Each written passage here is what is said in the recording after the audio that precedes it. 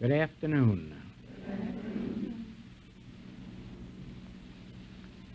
Well, so we just heard that our number is 33. And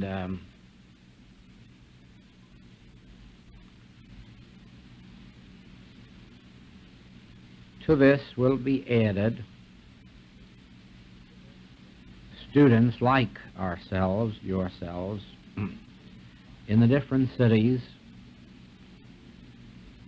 and in the foreign countries, so that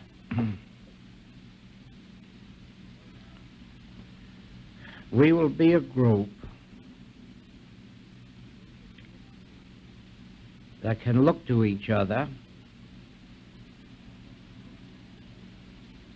visit with each other, write with each other, commune with each other,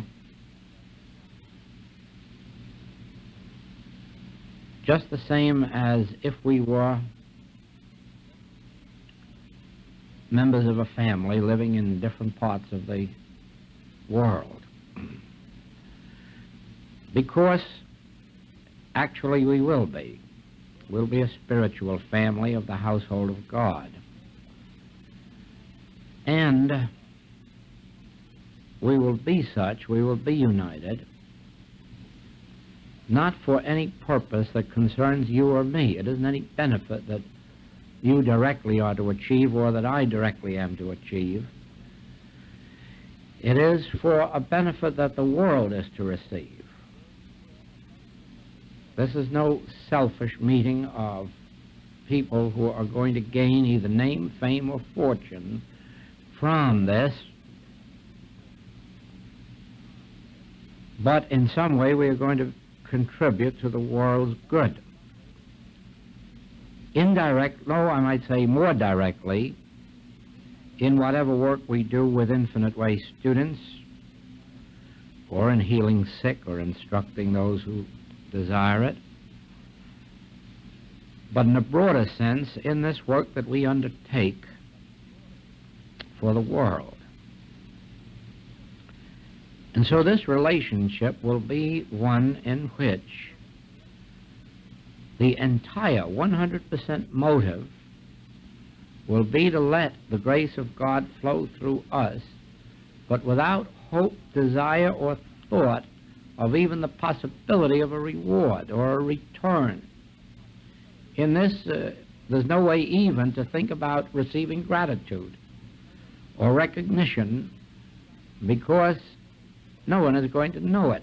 I mean by that, if through this work all of a sudden the world threw down its arms and became a whole united world, it would never recognize or realize that the realization of the Christ in this work did it.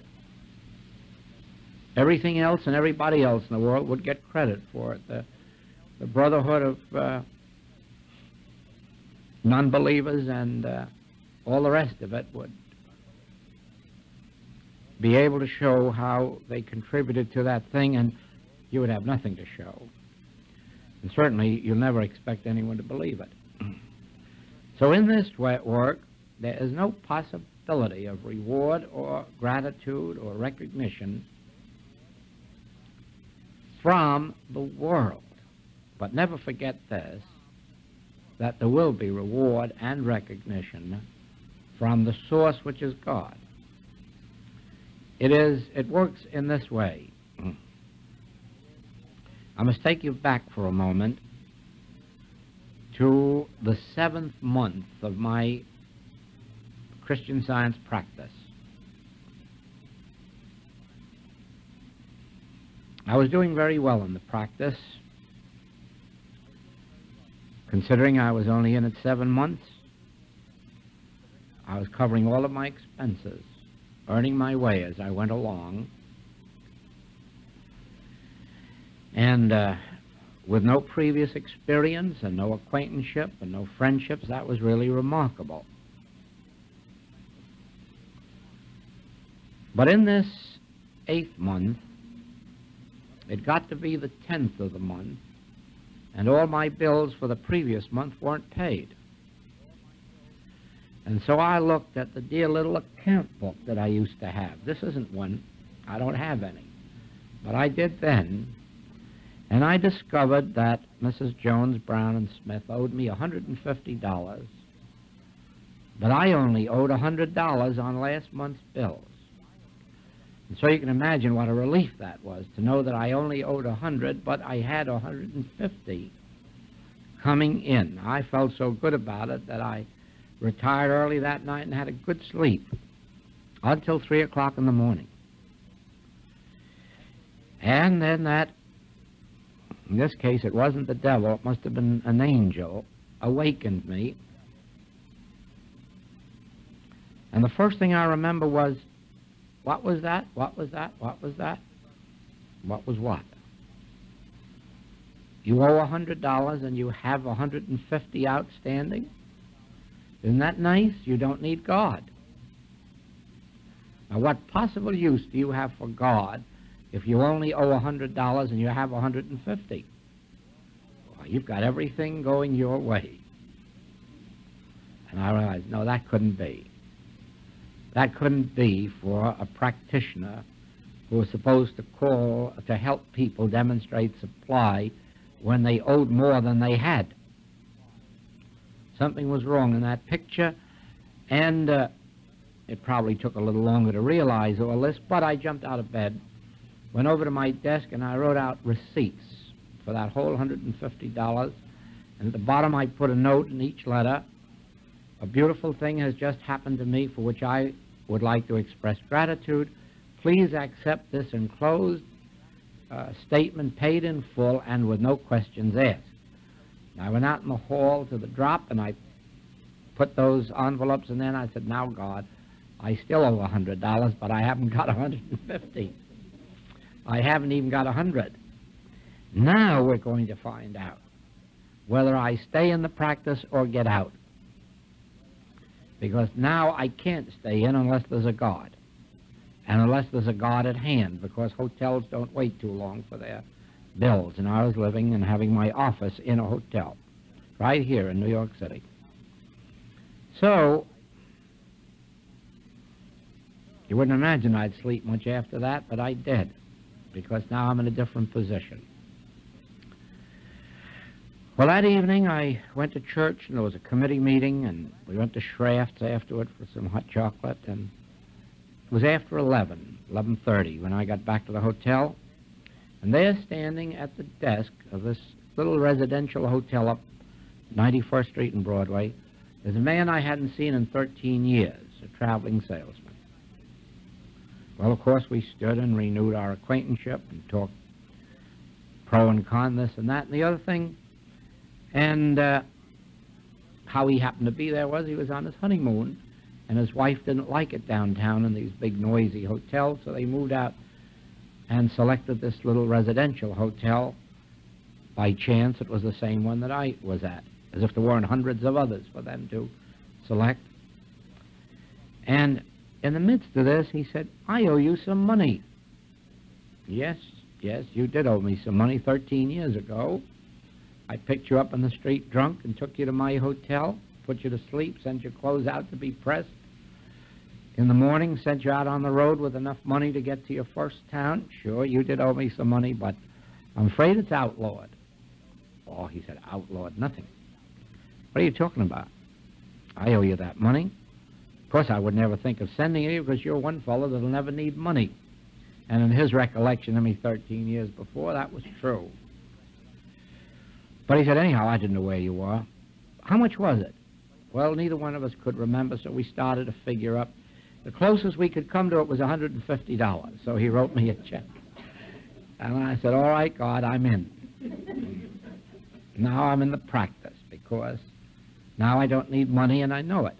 Now I know I don't need patience, and I don't need gratitude. I don't need anything now. All I need to do is continue to practice and behave myself, and the rest is in God's hands. Well, from that day to this, of course, I've never had bills. And as a matter of fact, until I came into class work, I had no fees, no bills, no statements, no requests for money, and abundance was always made evident. So you see that out of that I got this lesson, that I don't get and I don't expect gratitude from people. I don't get and I don't expect reward or recognition from people. That doesn't mean that I would allow a gang of parasites to grow up around me, not by any manner of means, because I wouldn't call that demonstration. But neither do I consciously within myself think of any person as either the source of my supply or even a channel for supply. As far as I'm concerned, they have nothing to do with my supply. My relationship with God determines my supply. As long as I have that relationship with God, I could be with Rickenbacker out in the Pacific, or I could be lost in the desert. My supply would be there without people around me and without gratitude and without being worthy of it or deserving of it. Just my relationship with God establishes that thing. And so it is that what we do in secrecy is what the Lord is able to reward us with from the housetops openly. And so it is that the bread that we cast on the water returns to us. And so this work that we engage in, prayer, meditation, realization of the Christ, is definitely going to result in a reward, in a return, in a recognition, but not necessarily from the world that is blessed by it. Sometimes we have patients and students who get the real top in the way of demonstration and give the least in the way of recognition or reward. Sometimes we have students and patients who receive very minor benefits, but they recognize it as a recognition or realization of God, and to them it's just as important, and their payment or giving or recognition is not in proportion to the headache being healed, but in proportion to the fact that they've seen the Christ face to face, realized and demonstrated for them. So it is with us. We are not going to expect, just because some part of the world or some part of our infinite way world receives tremendous benefits from our work, that we are going in turn to benefit from them, nor must we expect it. Our expectation, our expectancy is of God. No other way. And what we do as unto God, not unto man whose breath is in his nostril. Don't think there's any inconsistency in that when I say that I wouldn't allow a gang of parasites to grow around me. In other words, the reason we have a class fee is not from the standpoint of demonstrating supply. There's only one reason that we have a class fee, and have had from the beginning, and that is this. If I didn't have, we couldn't provide a theater big enough to hold the people who would be in the class. In other words, the whole 500 who were in the lecture audience and who didn't think enough of it to even pay for the hall, they would still be along expecting that same building to house them for a class, and they would think just as little of it as they did of the lecture, whereas actually that lecture was far superior. Those 4 lectures were superior to any class we've ever held. But they didn't recognize it. They didn't realize it, nor did they even realize it enough to pay for the hall. Do you see what I'm getting at? And I couldn't conduct a class of 500 people who were just sitting there thinking about what demonstration they might make through it or what good I can't do that. There's something in my nature that doesn't permit it. When I have a pearl to give, I've got to have a connoisseur of pearls to enjoy it with me. Do you see that? When I've got a spiritual wisdom, I can't hand it to these people out on the street. I want somebody that can do it. That's why I enjoy the company of these mystics. At least if a gem does come through, I can share it with them and they know what I'm talking about. That is why, in some of you have seen it, when we, yes, like in Seattle and Portland and out in Honolulu, where we've had our own tiny little groups together in the rooms. Oh, we've had gems come through there that were sparkling, and we all enjoyed it, and we all loved it, and that was that. Nobody thought about money, and yet all the expenses were taken care of, everything was taken care of, but nobody had to come down to thinking about money. But if I take that attitude with the world at large, I gather around me those that will take the pearl and then go out and start to peel it to see if it's real underneath. And I can't take that. See that? And it's for that reason that we have a fee. It is to keep out those who really have no right to be there. It is like thinking of you people who've spent $1,000 and $2,000 to get here and be here in the class, and then having a lady come up and say she wants to be in the class, but there's one night she'll have to miss, and $35 is too much just for 5 sessions. Now, how would you like to teach a class like this to an audience like that? You see what I mean? So in that way, I couldn't have around me that type of thing when I'm doing that. I can give them a lecture and introduce the work to them, but I just couldn't sit down really and pull out all of the pearls that God has given me and then share them that way. So it'll be with you. You will find those with whom you can share anything that comes into your experience, but you'll soon have enough wisdom not to hand it around to those who are not yet ready to receive it. So then, I bring this up only to tell you that class fees are not for the purpose of supply. They're really for the purpose of excluding those who cannot see past that vision. For supply, God is it. Every time you have a conscious realization of God, your supply is included in it.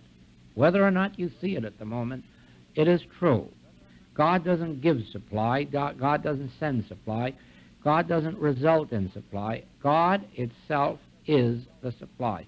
In the same way, God itself is safety and security. God doesn't provide it. God doesn't send it. You don't need God to send you to a bomb-proof shelter. You don't need God to send you a list of investments. All you need is God itself, and then you are in the midst of your safety and your security and your peace. And so it is that all of this work that we undertake, if we think at all in terms of recognition, reward, reciprocity, let us think of it in terms of the experience of Christ realized and finding our good in it, and then not being concerned whether the world recognizes it or not. Well, that is that part. Now the second part is this. For,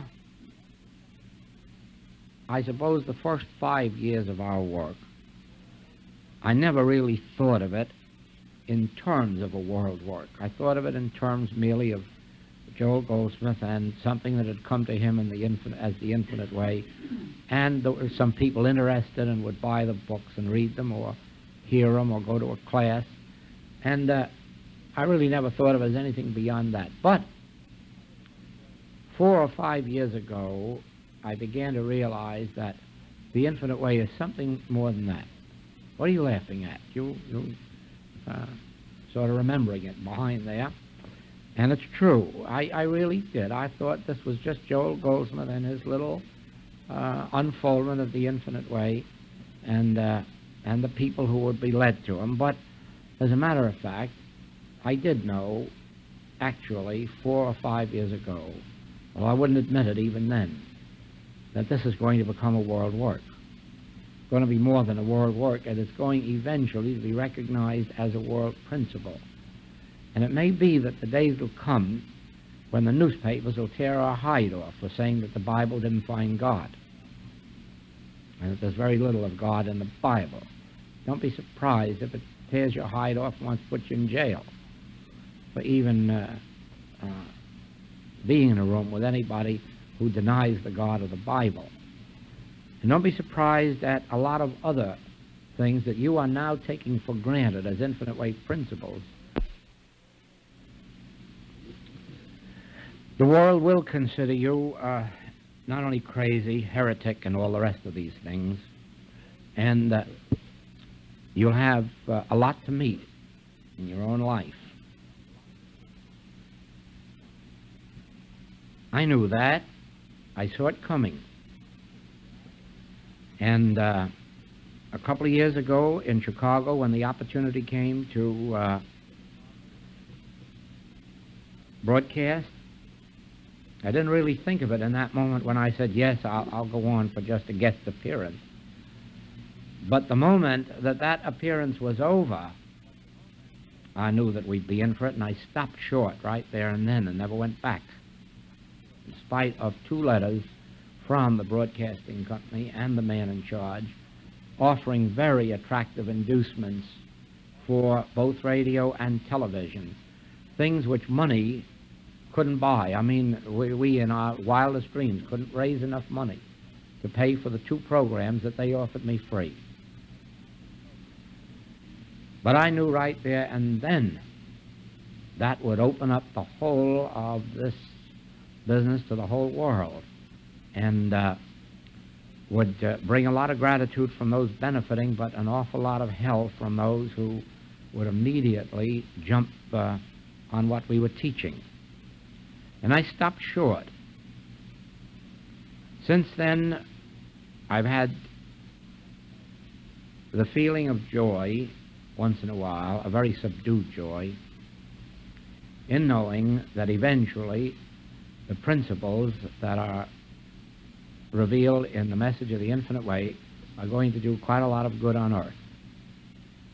But I've had a constant dread of the day when the thing should split wide open and the churches and the philosophers and the scholastics should jump on us and prove in 8 languages how wrong we are and how destructive we are to the world. But I must say to you this way, that whether we avoid some of the horrors that Mrs. Eddy went through in the forming of the infinite way, I have no of the Christian Science, I have no way of knowing. Whether our advent into the world will be a gentle one, I have no way of knowing. I can only tell you that I have seen a couple of attacks already that, if they were answered, would be full-fledged attacks. And so I don't know what's coming, but I can tell you this, that Mr. Exman of Harper's told me this morning that he sees no reason for not publishing the next book, Meditation. And he's just waiting for his associate to come and read it to give me the positive word. But at the present time, he likes it so much, and he's the head of Harper's, that he sees no reason for not publishing it. Well, that will be the introduction to the world, to the book world, to the book reviewers, to the religious world, because Harper's has the largest religious department in the United States. They reach all of the churches, metaphysical, orthodox, philosophical, and I don't anticipate that there will be any difficulties with the book Meditation, because it is sugar-coated, and those reading it will love it, not seeing the TNT that's buried underneath. Outwardly, it reads beautifully. It really does. It's a gentle, sweet thing. But you know from meditation what happens when you meditate. That all the TNT involved comes out. Well, I don't anticipate that there'll be anybody at all object to that book or find anything wrong with it. It is only that when that book is out and they start saying, well, what else did this fellow write, that you may expect repercussions. Now, I may be all wrong, and the world may be all ready to say, yes, this is fine, and I hope it's that way, for all our sakes. But I'm telling you in advance that it's a wonderful thing that we here, that we have 33, who at least will be able to smile with each other and at each other, even if in a sickly fashion.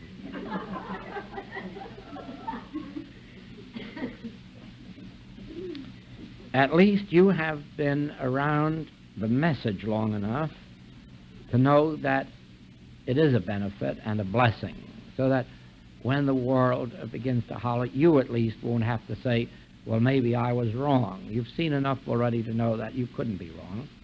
And the chances are you've been around me personally long enough so that when they call him crazy and vicious and wanting to destroy the world and so forth, you'll be able to say, no, we never met that kind of a fellow there. And so you'll be able to stand. For the rest, you know what happened to the disciples, don't you? They all wander off by themselves and deny they ever met this fellow. But I think that our 33 will at least have had enough experience so that when gossip and rumor and slander and all the rest of it flies, we'll be able to recognize the source to be Antichrist. Now then, I may be too previous. All of this may not come about as soon as I think, but I have known that eventually it's going to come. Can't help it. Whether a radio program picks it up first, or whether Harper's pick it up first, or if Harper doesn't, there are 3 other publishers here who have asked to see my next manuscript. So somebody is going to introduce the infinite way to the public. And so be prepared for that, and be prepared for the calls that will come for healing work. If you can heal, prove it. Show us. And remember this, that when these calls come, as far as you're concerned, you're not really going to be called upon to reduce fevers or lumps. And don't ever get the idea that you are, because fear is going to come in. And you will not do healing work. The minute you connect this ministry with somebody's physical diseases, you are not going to do good healing work. If you treat a cancer differently than you treat a cold, you are not going to do good healing work. If you treat unemployment differently, you may get a different message from within when you turn within. Oh, yes, the words may come to a paralyzed person, rise, pick up your bed, and walk.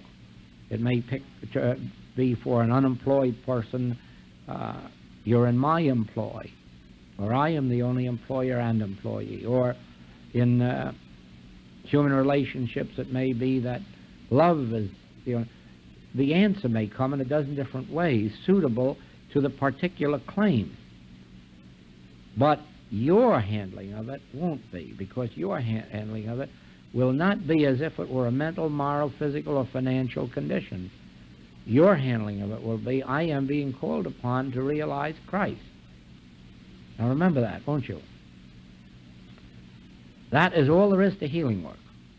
All the rest of this metaphysical healing work, of knowing the truth and all that, that's all preparatory steps for the infant thought.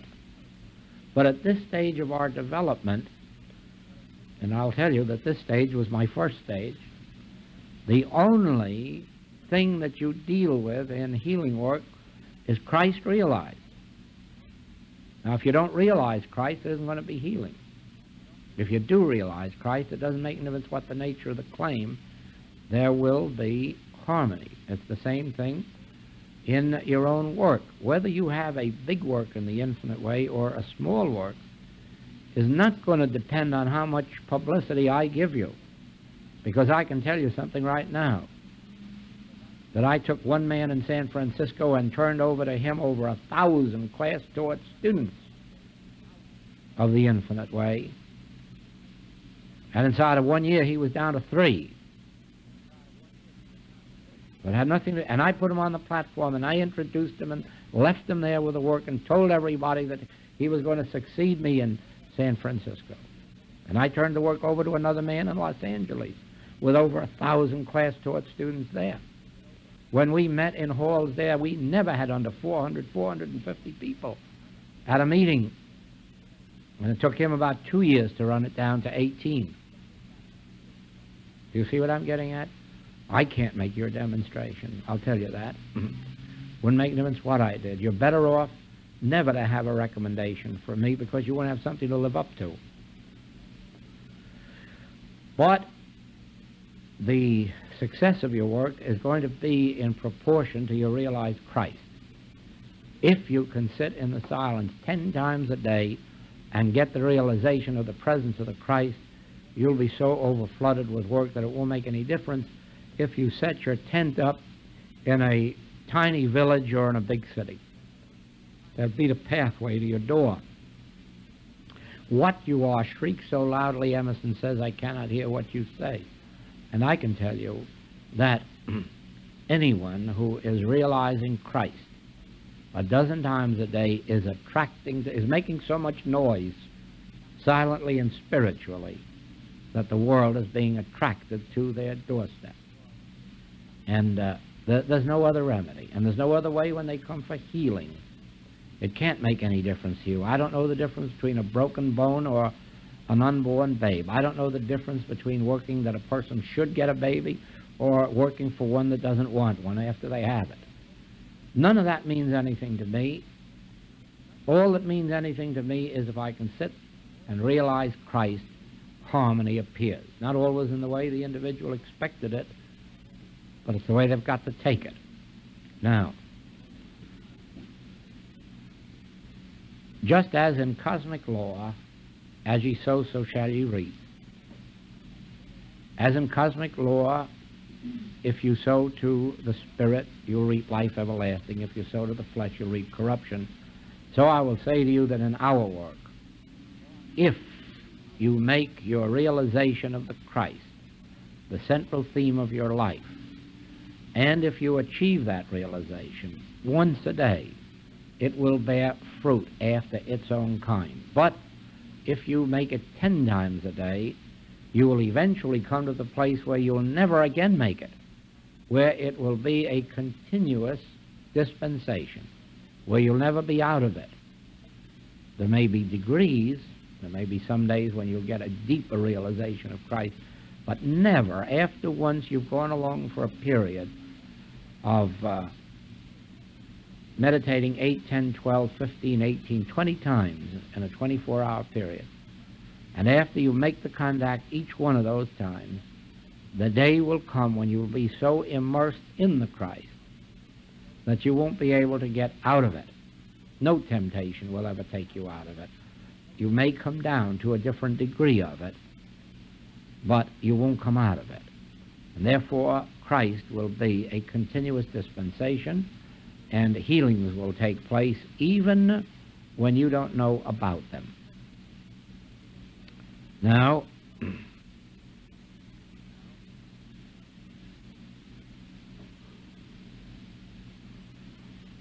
since this is the theme, let us continue it. For our special work, 3 of those meditations you promised me, 3 daily meditations that have nothing to do with your own life and nothing to do with the life of your family or your patients or your students. 3 of those daily meditations belong to me for this work.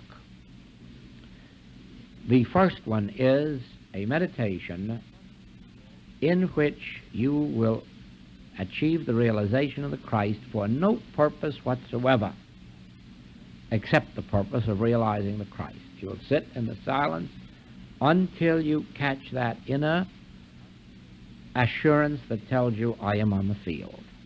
No purpose. It's not for Joel. It's not for the infinite way. It's not for your family. It's not for your private life. It's for no object whatsoever.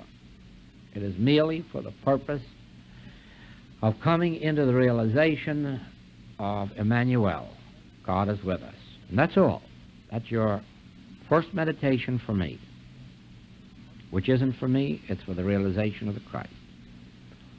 The second meditation, which may be any time during the day or night that you like, will be first achieving the realization of the Christ, then when it's achieved, realizing that this realization of the Christ is touching human consciousness and awakening it to spiritual understanding, preparing the way of the infinite way, removing the material grossness or darkness that would interfere with the reception of the message of the interway. You will remember during that period that there are workers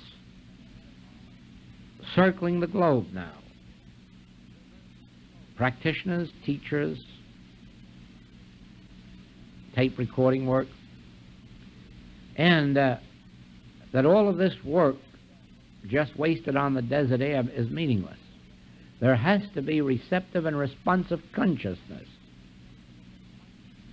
And that will be your function, to prepare that receptivity and responsiveness by realizing that this particular realization of the Christ is going before us, touching human consciousness, rousing it to the reception and responsiveness to the message of the infinite way. And then what happens if there is some practitioner somewhere doing some healing work and not breaking through to their patient?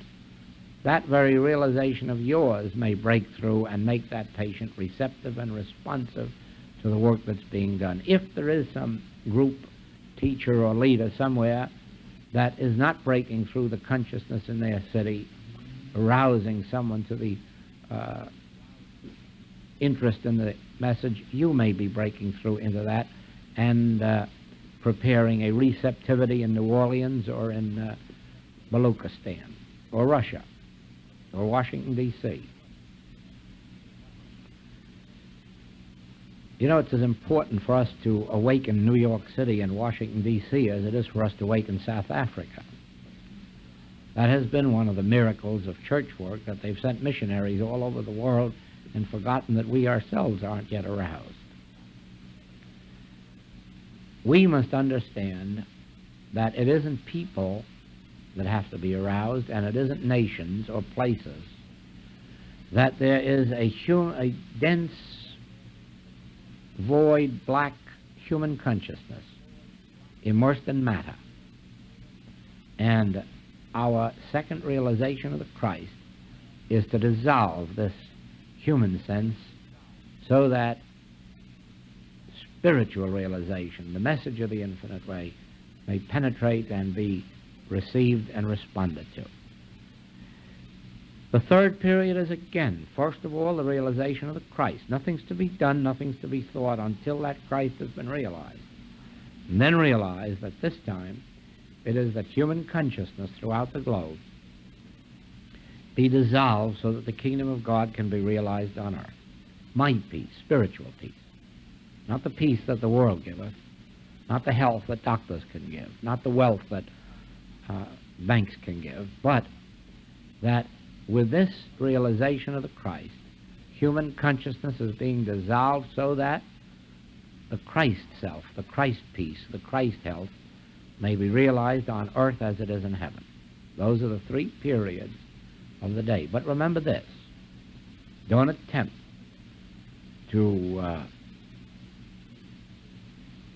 let your work go in any direction until the Christ has been realized.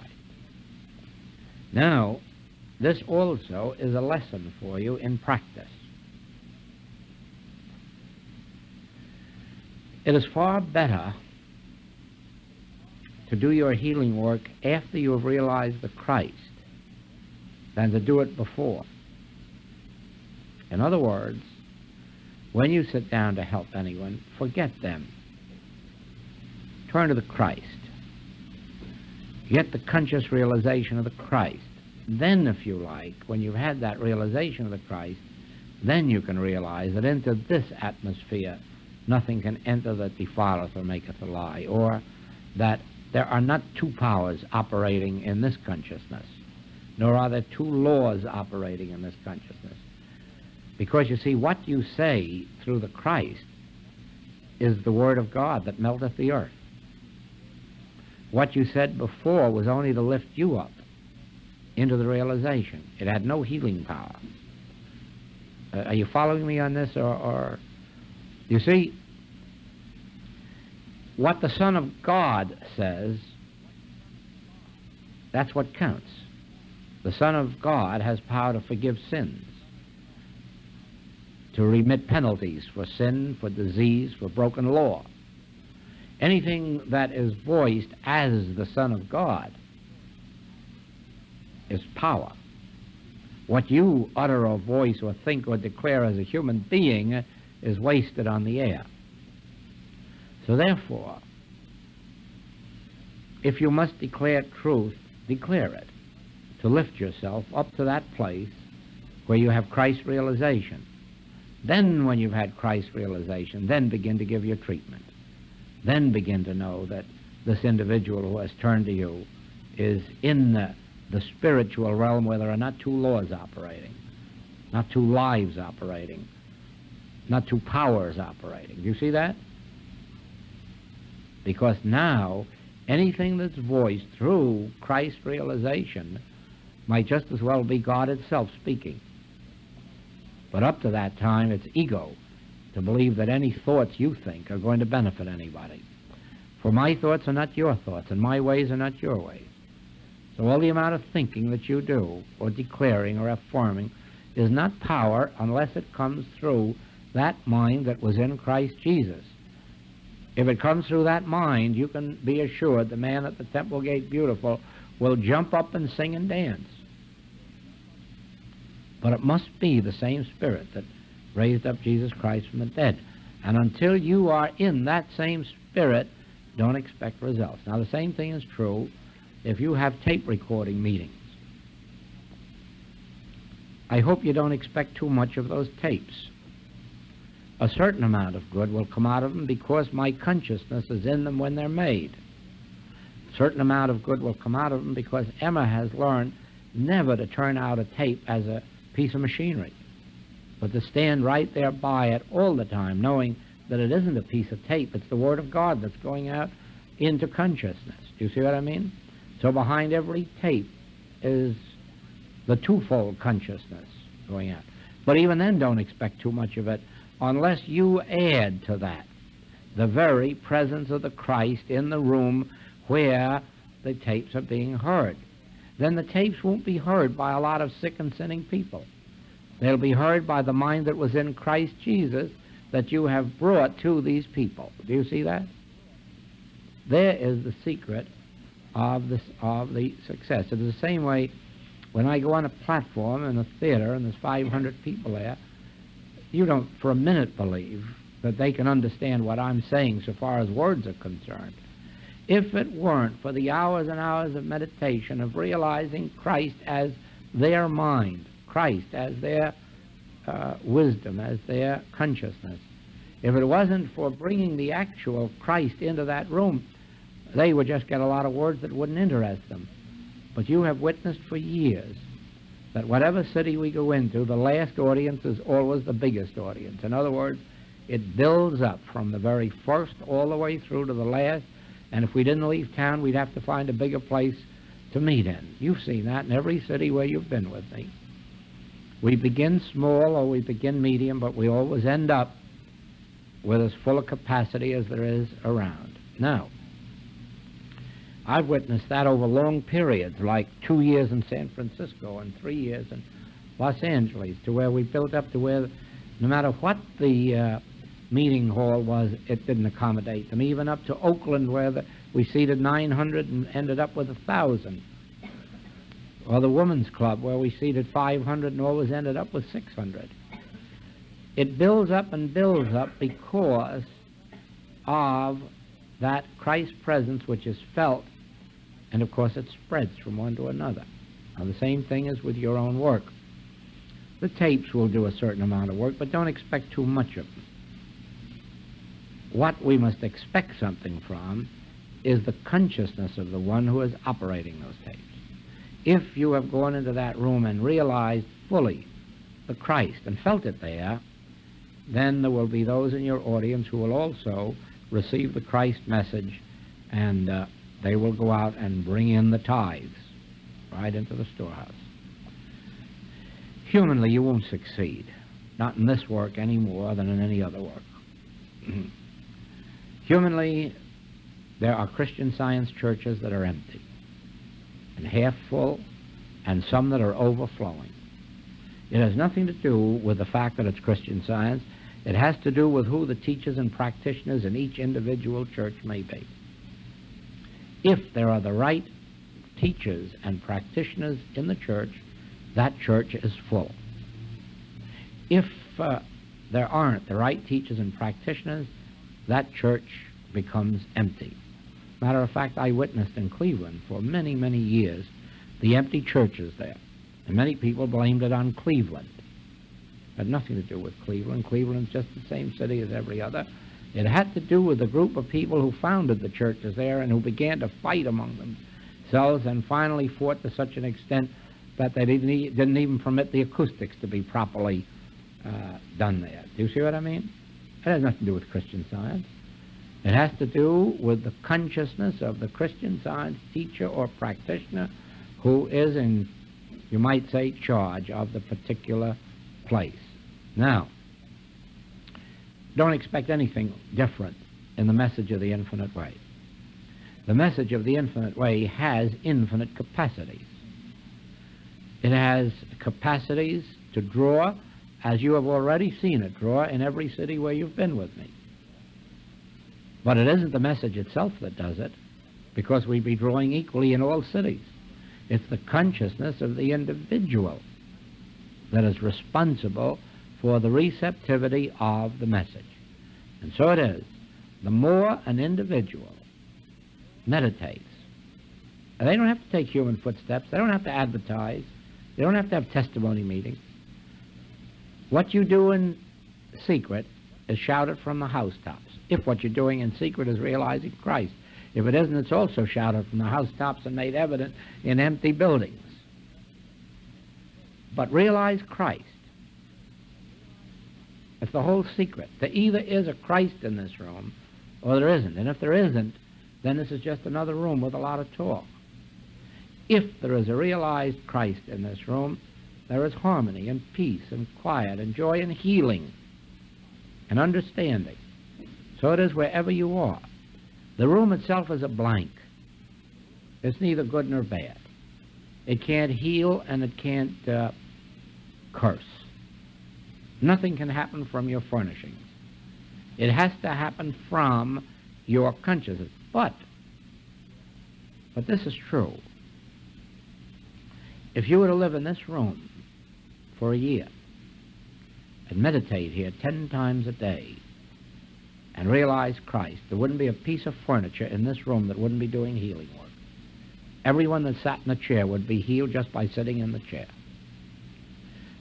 It is really true that rocks and stones can heal. It's really true that certain temples and churches have healing atmospheres that can heal. If I didn't speak, he says, the very stones would cry out and teach.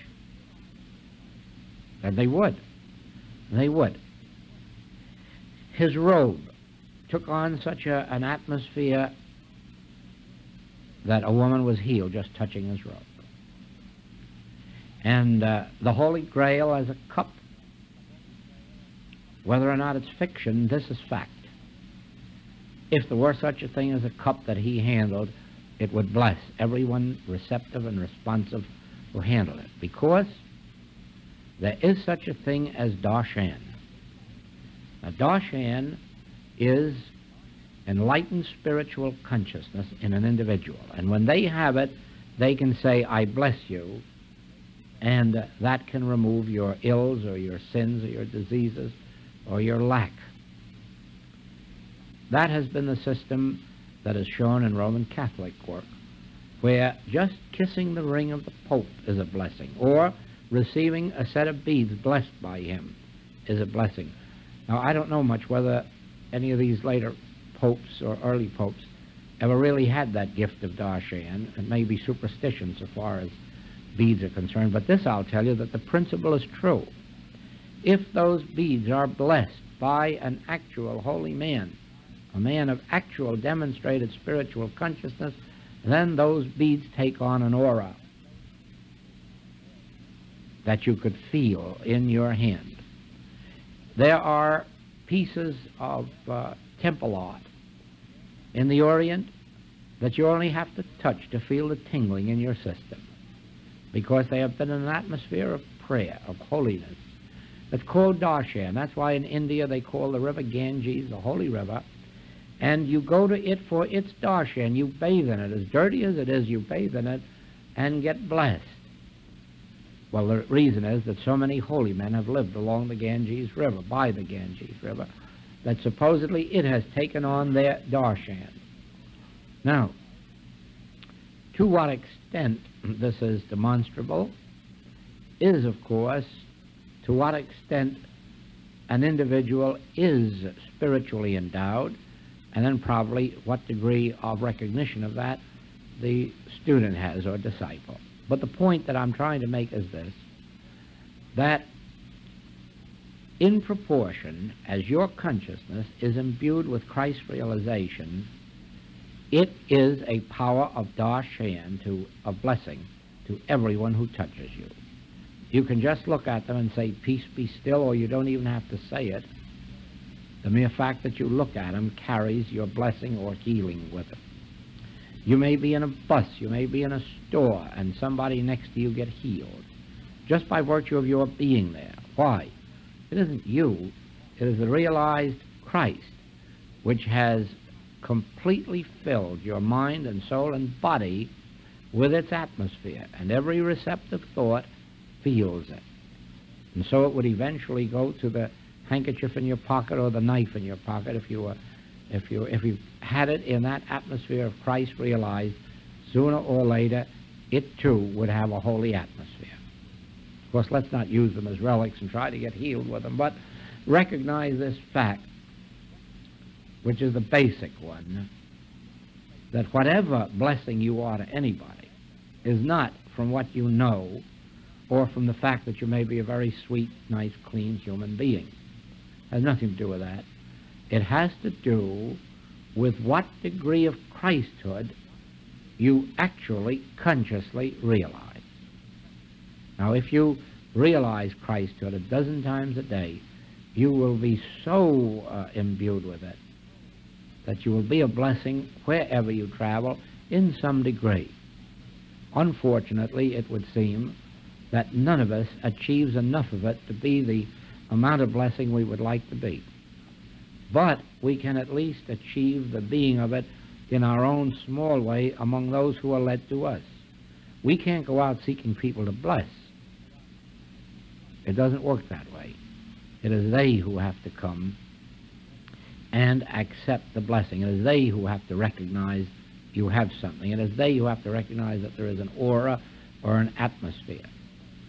Your function is to be sure there is an aura or an atmosphere, and that you can do only by the degree of your Christ realization.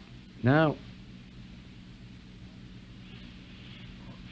if you were to recite this whole Bible as a human being, you would accomplish no more with it than ministers do in churches.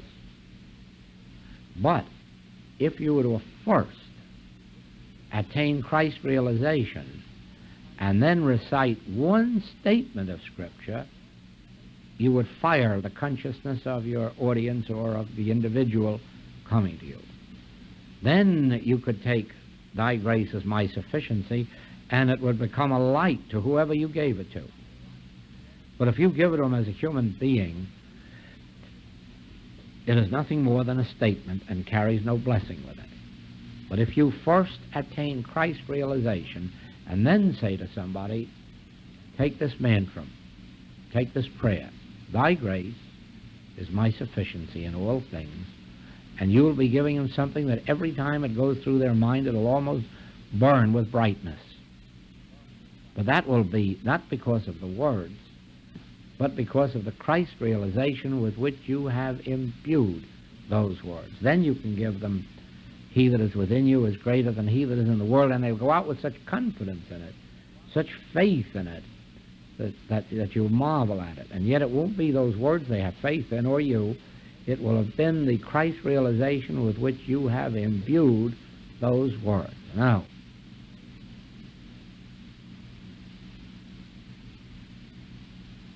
yes, I can still remember. I was making my day's calls in Boston and returning through the downtown heart of the city, and I passed a Hebrew synagogue and caught over it the words, "Except the Lord build a house, they labor in vain that build it." And I want to tell you something, that went through my system like a bolt of electricity. I don't know that I'd ever heard it before, but I heard it this time, and I knew it, and I knew that it was gospel truth, and I knew that forever after I would never need any other truth than that.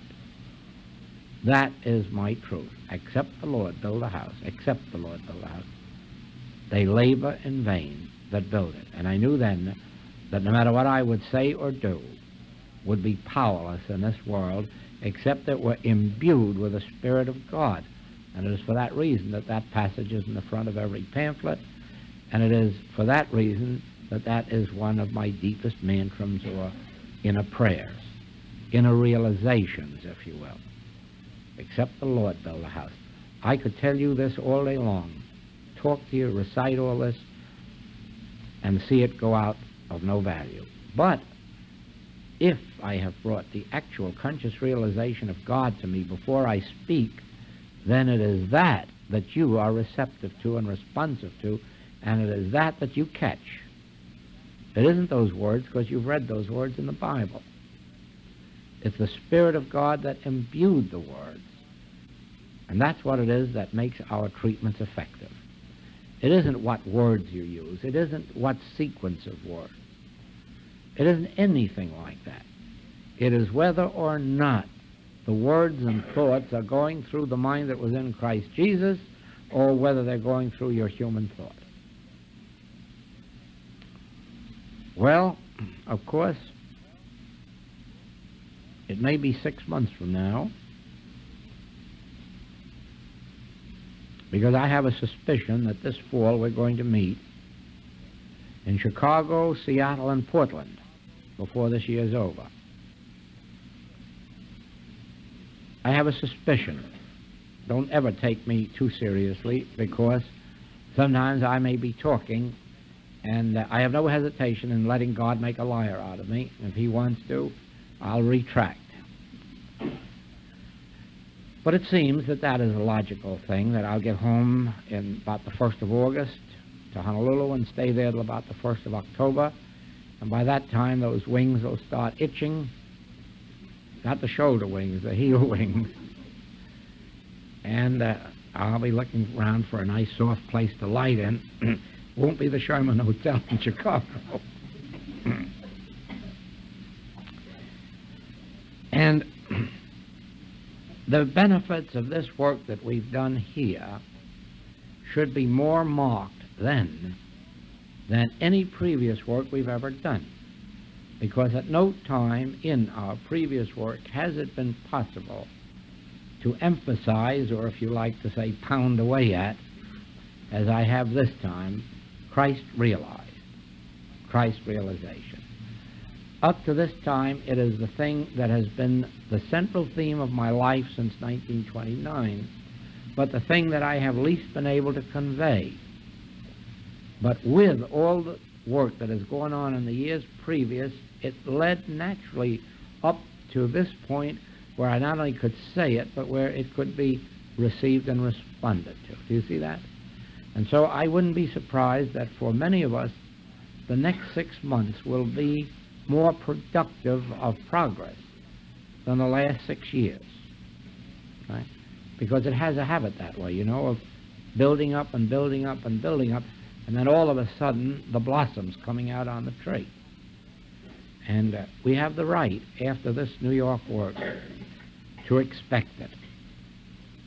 And so, let's not be surprised at anything that happens. Also, let us remember this. No matter where I am, I'm always glad to get your letters. I'm always glad to answer them, even if sometimes I have to do it with a postal card. See this desk here? Well, that's what happens wherever I am.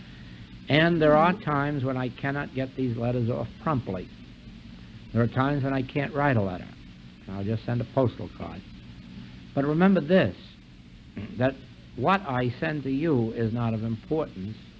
It's that you have made the contact with me. Because if I am in my Christ realization, which I have to be teaching these classes, then your contact with me is your contact with Christ realization.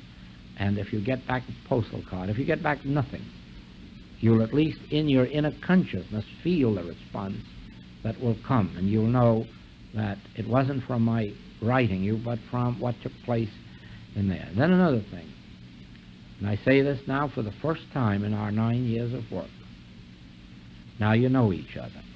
Don't hesitate to know each other better. Because now you know who we are, you know the group now that forms the inner core of our work at this time.